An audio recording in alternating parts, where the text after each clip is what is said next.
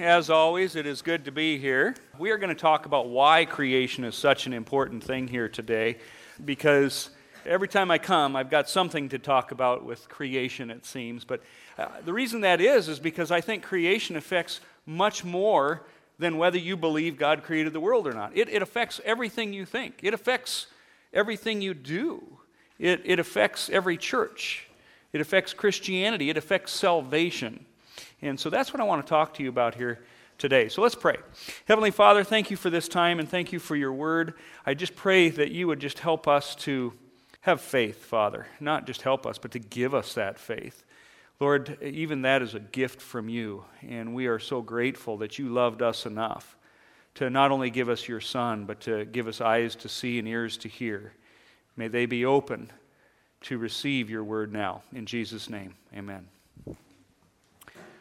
Well, a lot of people think that things like homosexuality and pornography, abortions, all of those things are really important side issues. Or how about the gospel? I mean, those are the things that as Christians, we should be out spreading the world, because we don't want people to go to hell, so we should go tell them about the gospel. We really don't care what they believe about creation, because, well, creation, that's, a side issue. It doesn't matter that much. Well, like I said in the beginning here, I'm going to show you that that's the root of the problem of all of it. What you believe about creation or evolution will determine what you believe about the rest of the things in your life. This is an extremely important issue because all of these things, you can look at it as a big pot. Everything is going to come out of your belief. Now, you guys have learned about worldviews and how a worldview affects everything around you, correct? Likewise, even within Christianity, there can be a worldview. And as those of you who have heard me speak before know, my worldview is this: God is real, His Word is inspired, His Word is inerrant. And so I will trust His Word to guide me through this life. I look at His Word to look at science. I look at His Word for how I'm supposed to train my children. I look at His Word as what my purpose is in this life. I look at His Word to what my purpose is or what life will be after I'm no longer in this body. And so it's important to have a solid foundation or biblical worldview, even within the church. It's interesting because if I would give you a definition of what science is, it's summed up with this: science is a total collection of knowledge gained by man's observation of the physical world around him, using one or more of his five senses, taste, hearing, smell, sight, and touch, to investigate the world around him, and then those observations can be repeated. The key is this: science is what you can see. It's what you can touch. It's what you can smell. It is what you can observe. If you can't touch it, feel it, smell it, it is not science. You with me?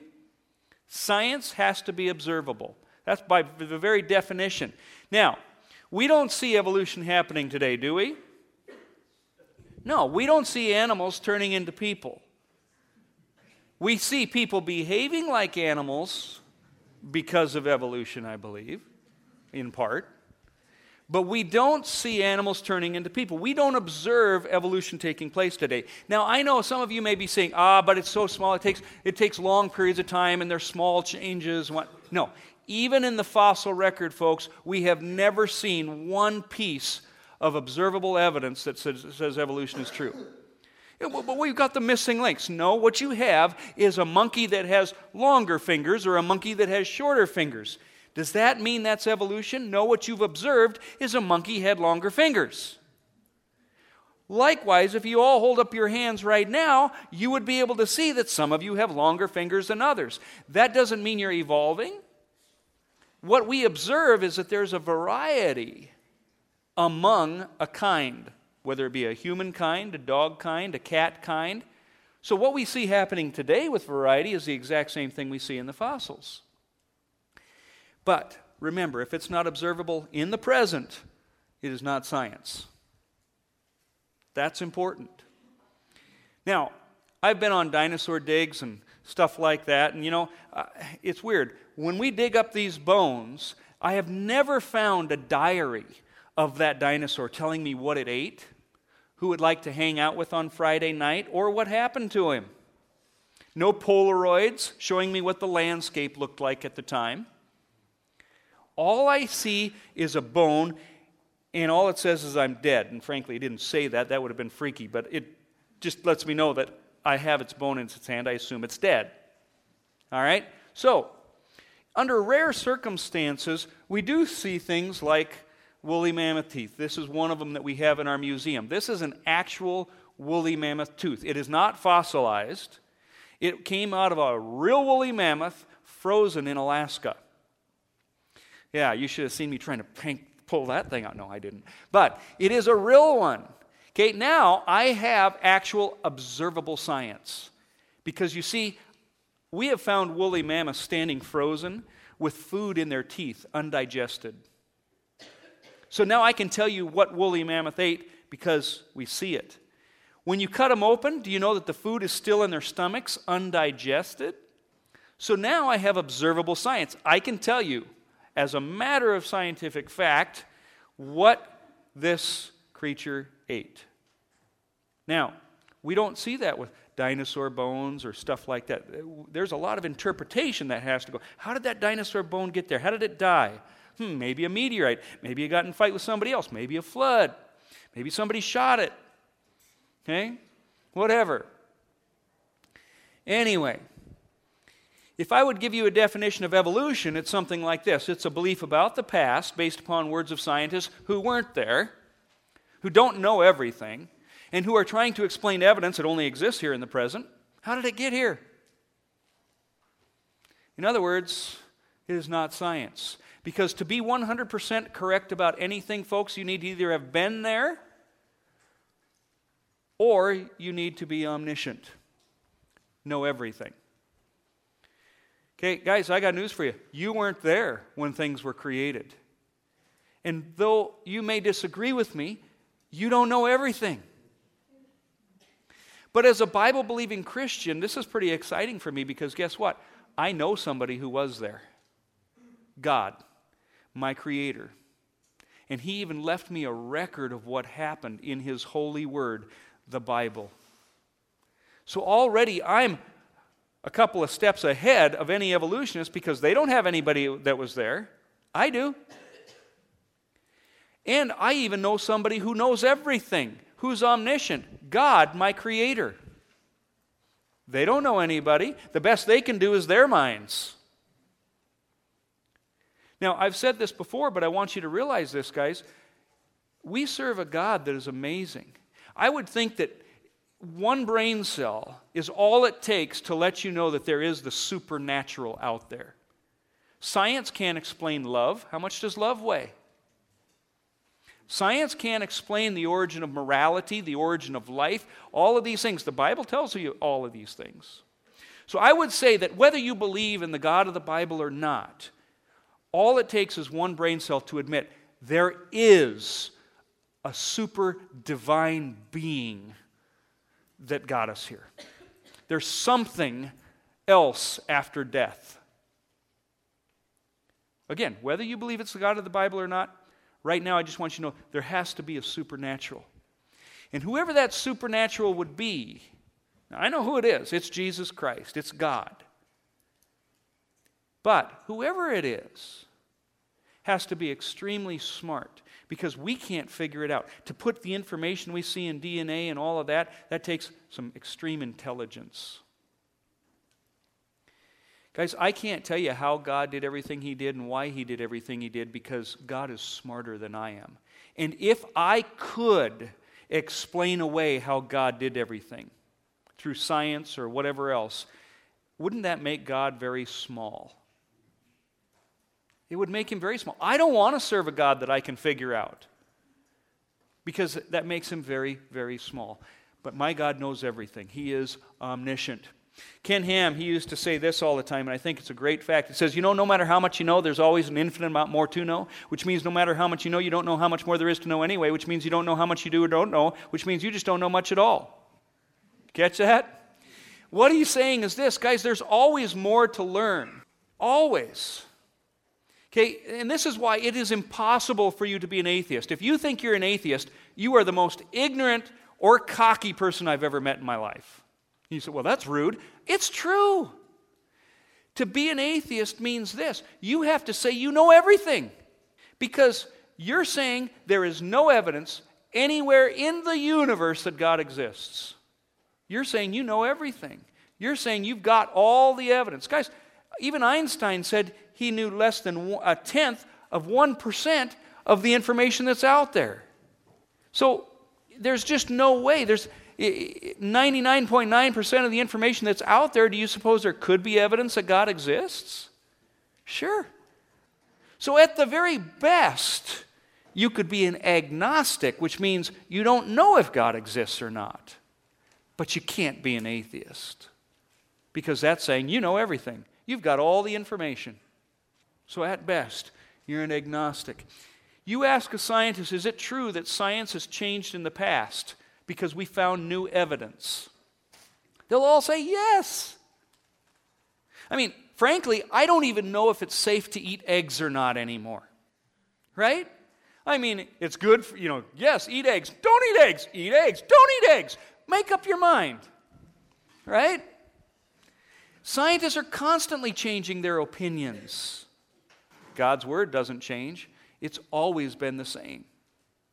But ask scientists, yes. So you can say, all right, so science has changed because we found new evidence. Absolutely. So that means we're going to continue to find new evidence, and that means our understanding of science will continue to change. Absolutely.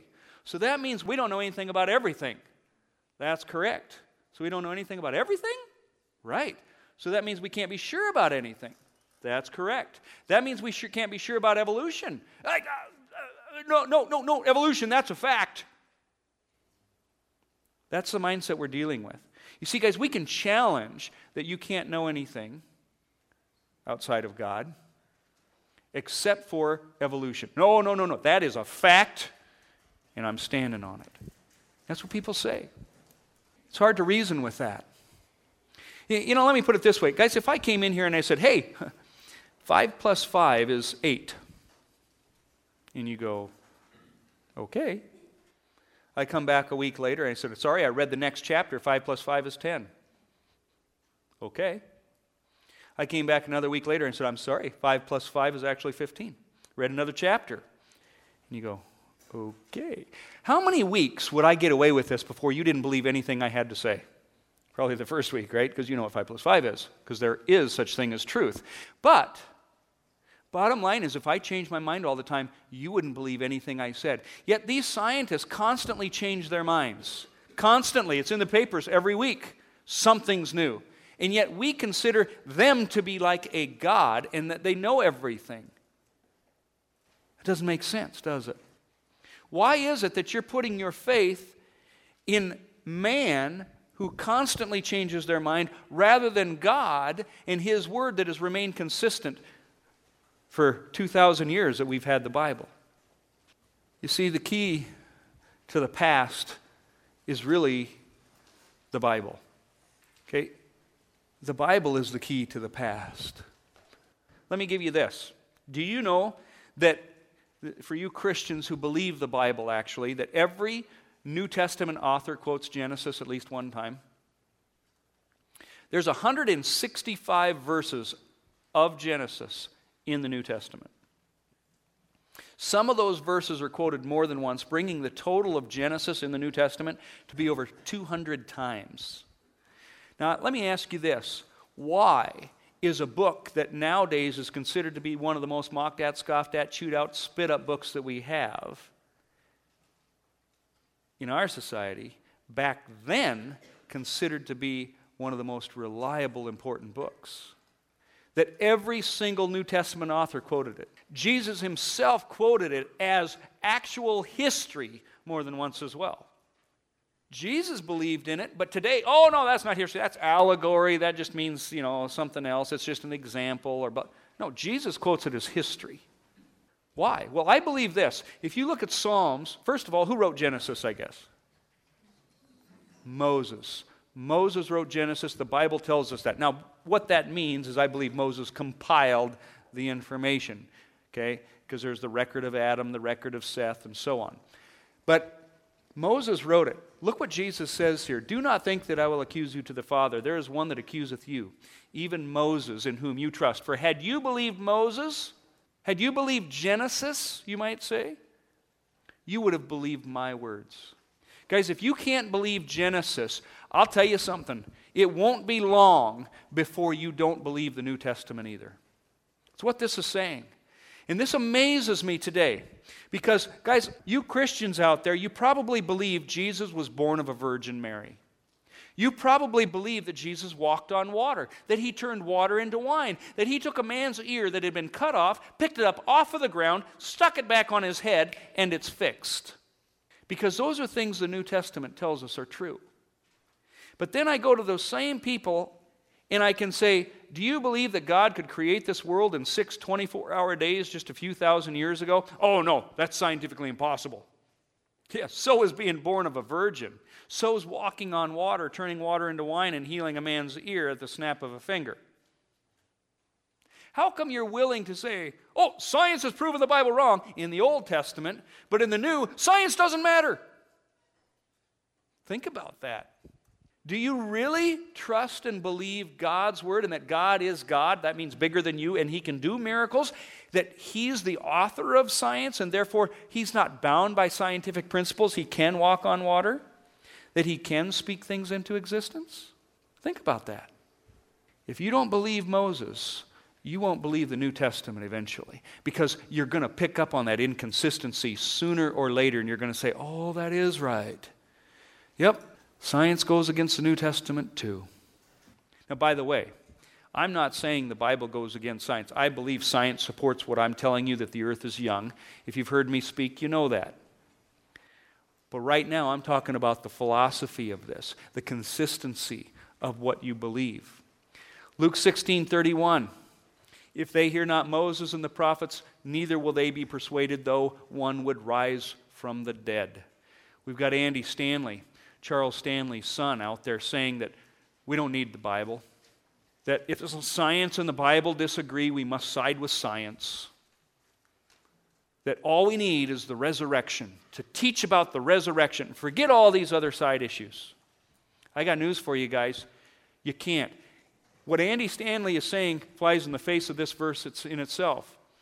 If you don't hear Moses, if you can't accept the Word of God, Genesis, then you're not going to believe that even the resurrection could take place. Because, by the way, that too is unscientific.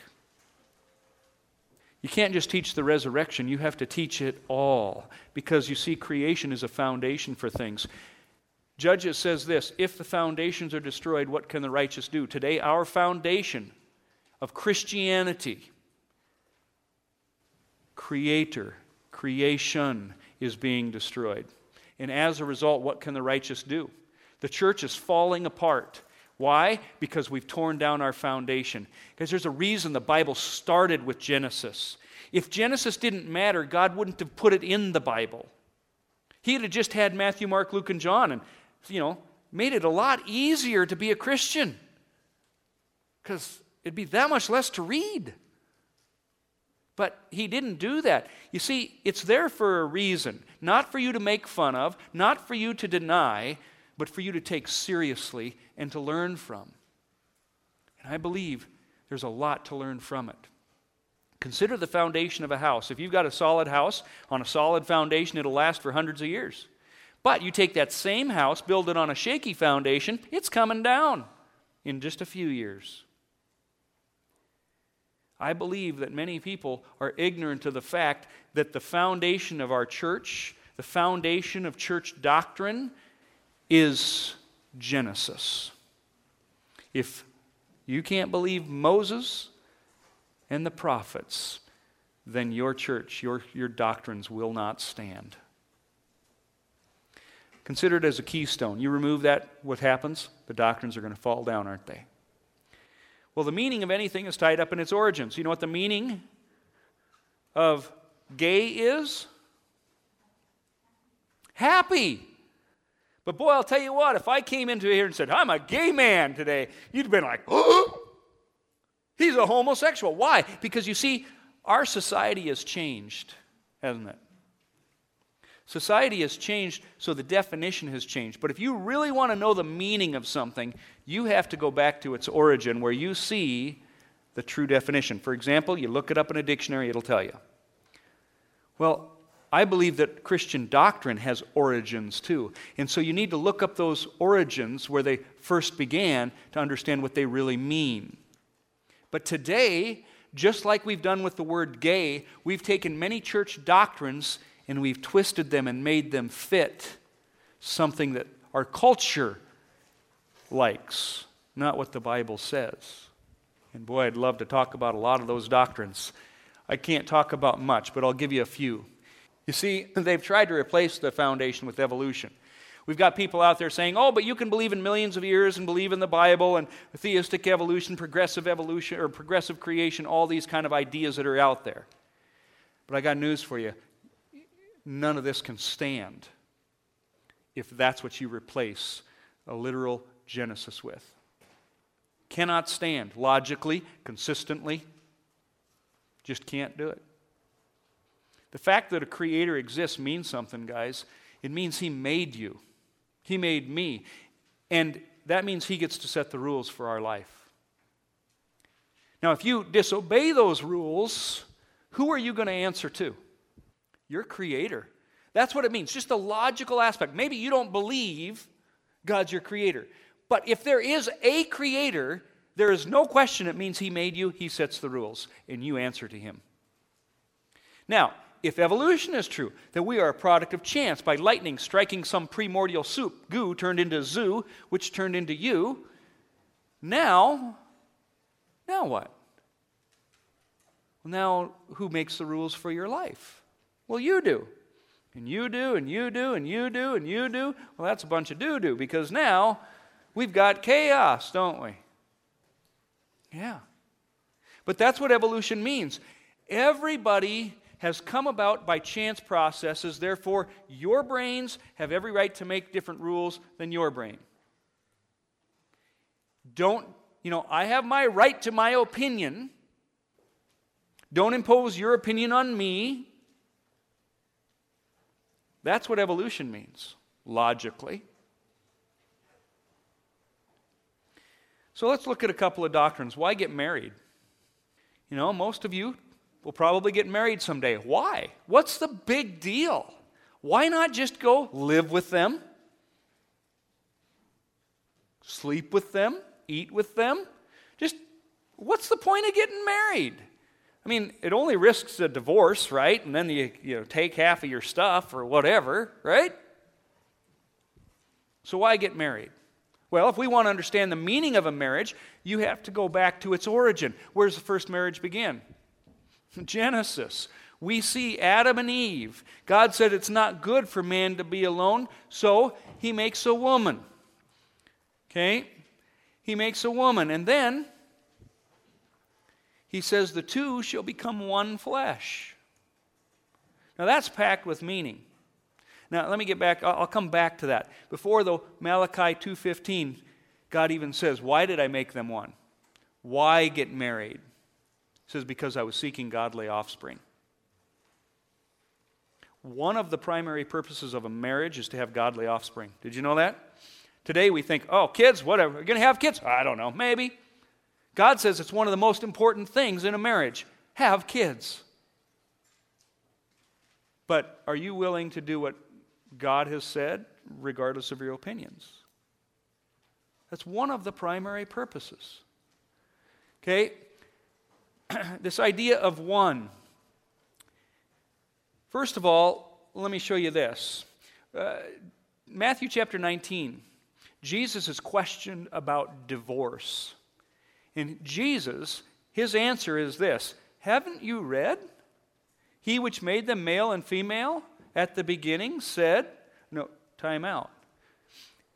There are people who think that God made Adam and Eve long after the earth was here. Earth was here for millions and billions of years. Okay, now the Bible doesn't say that. That's just them trying to get their ideas in the Bible. When does Jesus say the beginning is here? Have you not read that he which made them millions of years after the beginning?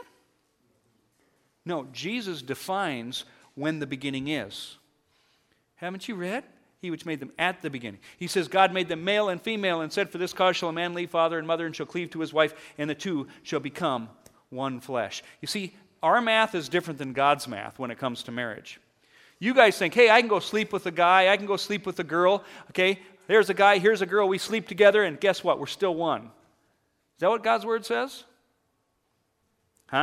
It says, you go sleep with somebody, now you are part of them. You have become one with them.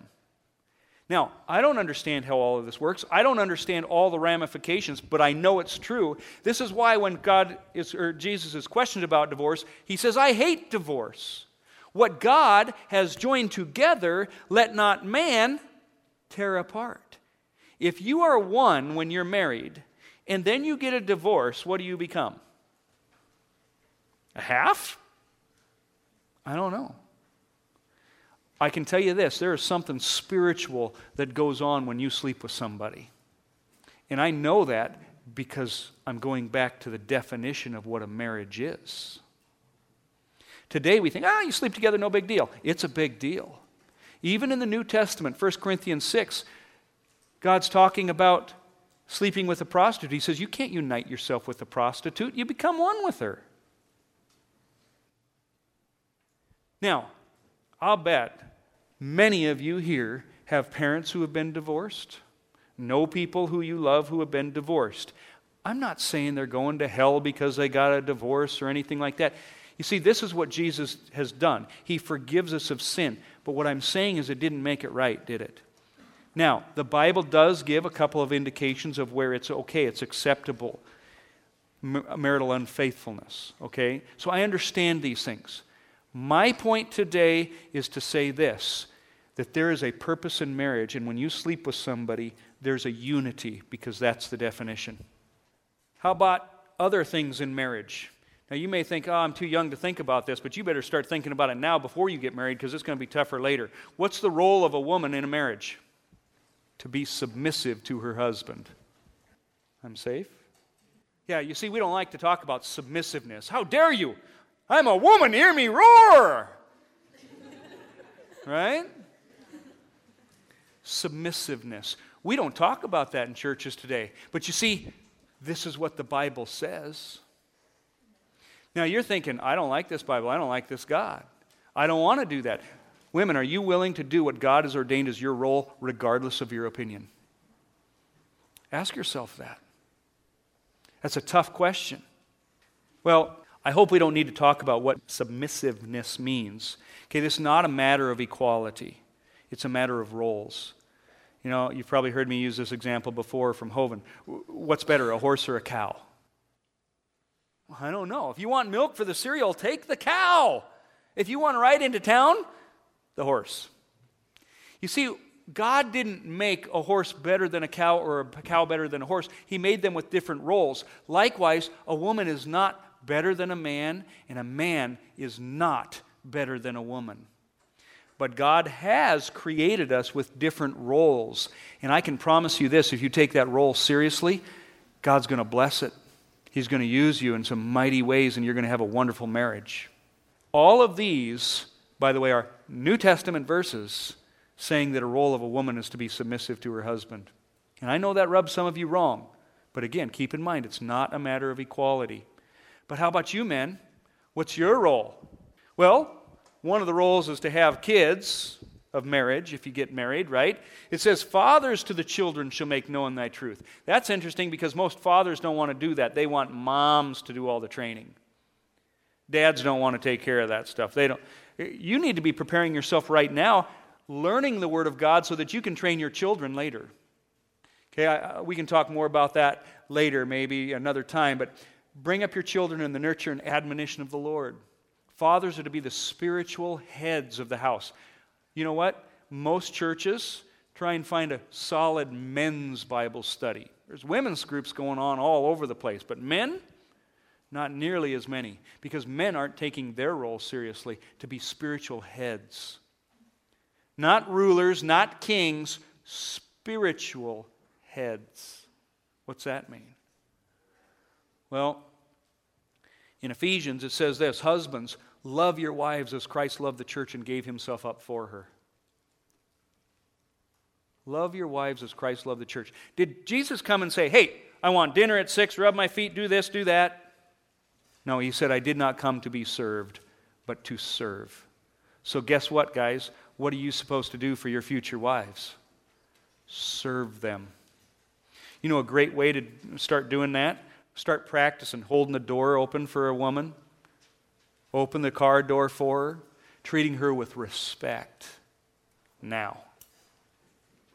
You see, if you're going to love your wives as Christ loved the church, you need to be preparing yourself to serve them. You know what I'm convinced of? I'm convinced that if husbands would love their wives like that, wives wouldn't have a problem being submissive. And if you guys were submissive, maybe husbands wouldn't have a problem loving your wives like that. Come to think of it, if we were both submissive to the roles God has ordained for us in a marriage, I'll bet marriages would work.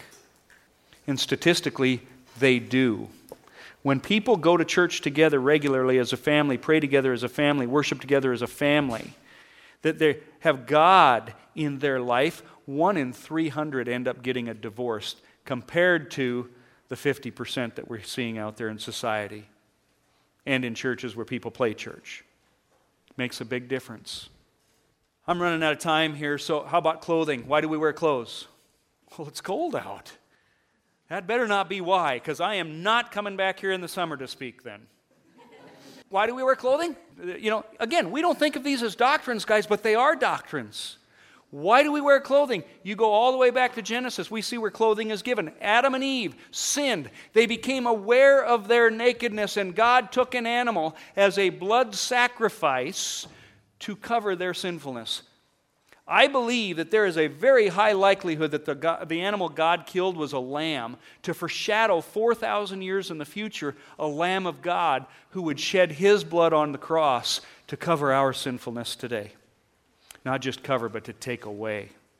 You see, we wear clothing because of sin, but today we've got this idea that clothing is for fashion. As a man, I hate fashion, okay? Because it changes all the time. And I'm slow. I can't keep up with it. Okay, but that is not why we wear clothing.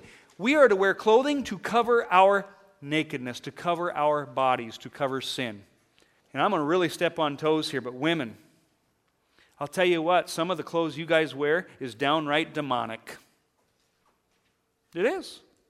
You know, Matthew Henry, a very popular Bible commentator, said this, men sin, but devils tempt to sin. That doesn't relieve the male of his responsibility to keep his eyes from wandering, but it doesn't also relieve you of your responsibility of dressing decently. You should wear clothes that cover your body, not form to your body.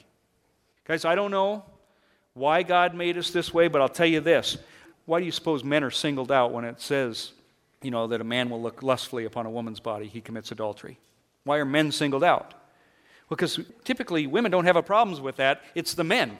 Do you know that a man has a sexual thought 300 to 400 times a day? I know, some of your eyes. Yep, and they're looking at you. Okay? 300 to 400 times a day. You know, I used to think when I was younger, you get older, those things go away. I was at a Bible study where a 70-year-old pastor was still talking about his struggles with lust. Doesn't get any better. Unless you are like Job, who said, I made a covenant with my eyes not to look lustfully upon a woman. That means, guys, what you need to do is, first of all, you need to realize it's not eye candy. It's sin. If a man looks lustfully upon a woman, he commits adultery. When you realize that this is sin and you say, God, I don't want to sin, then God will help you with your eyes. Okay, that's a promise. Even after I got married, I remember you'd see some girl in a mini skirt over there, and it's like, oh, man. And it's like, doggone it. Why does she have to dress that way? I don't want to have my eyes. I don't want to be falling into adultery because of the way she's dressed. And I had to pray, God, help me. Because I know that the world isn't going to change, but as much as you can, you need to. And you know, God began to heal my eyes. And don't get me wrong, I'm not some saint that never has a lustful thought. I'm a sinner. Okay? But I'll tell you something. God has healed my eyes in ways that are amazing. Because I want eyes for my wife only. And I'd love to talk more about that, but for now, I'm out of time. The key is this, guys. If evolution is true, you set their own rules. You wear whatever kind of clothing you want. You can get married. You don't have to get married. If creation is true, then God makes the rules, and there are standards of what we should do. Because Genesis isn't some allegorical book. It's a foundation not just for creation, but for marriage, for clothing, for almost every church doctrine you have. I need to close with one last important thing. I'm not going to talk about abortion and how that ties in, although I'd love to. The last thing is this. Hebrews 9:22 says, without the shedding of blood, there can be no forgiveness of sins. Guys, without death, you cannot be forgiven. You've heard me talk about this before, but I need to say it again. If you believe dinosaurs lived millions of years ago before people, that means death was already in the world before people. But Genesis is a foundation to correct that too. Genesis says, no, Adam and Eve, people were here. They sinned. That's how death got here. That's how disease, thorns, thistles, and all bad things came about. Well, if that's not true, and evolution is, and death was already here, that means death has no spiritual meaning at all. It's not the curse of sin, and therefore it can't be the cure for it either. You know, in the reading here, Psalm 13, we see that God would not abandon the body of Jesus. He would not let it see decay. Why? Because you see, Jesus came to die on the cross for you a meaningful, purposeful death. Not death that has no meaning, death that has meaning. The meaning of the curse. So he says, all right, I'll take it for you. So he dies on the cross taking that curse for you. And then God didn't allow him to see decay. He rose him from the dead. Another miracle. But not just a miracle for the sake of a miracle for the sake of giving you life eternally. That just as Christ was raised from the dead through the glory of the Father, so too you can have new life. But I got news for you guys, that is only true if Genesis is. It is only true if Genesis is, because if Genesis is true, that means death was meaningful. It was the curse. That means Jesus' death was meaningful. It was taking your punishment for you. If Genesis is not true, then that statement isn't either. And this is why he says, if they believe not Moses and the prophets, neither will they be persuaded, though one would rise from the dead. Again, as Christians, be consistent. If you can believe Genesis in the miracle, or in the New Testament, if you can believe those miracles, why are you having a problem believing miracles in the Old? Because evolution takes just as many miracles, by the way. The miracle of life, the miracle of the atomic particle coming about without, by breaking every law of science that we know to man. So it's not that, oh, you Christians, you're just miracle believers. Yes, I am. But so are you. You have to have great faith. It's just that my faith is based on someone who was there, who does know everything, and who I am willing to submit to, because I'm not God and He is. Let's close in prayer. Heavenly Father, thank you for your word. Thank you for being a creator that we are held accountable to. But most of all, thank you for sending your Son, Jesus, who has become our accountability. That He has interceded for us, and that our sins have been taken away when we call on His name and believe on the Lord Jesus Christ. May that truth carry us through not just today, but throughout the rest of this earthly life. In Jesus' name, amen.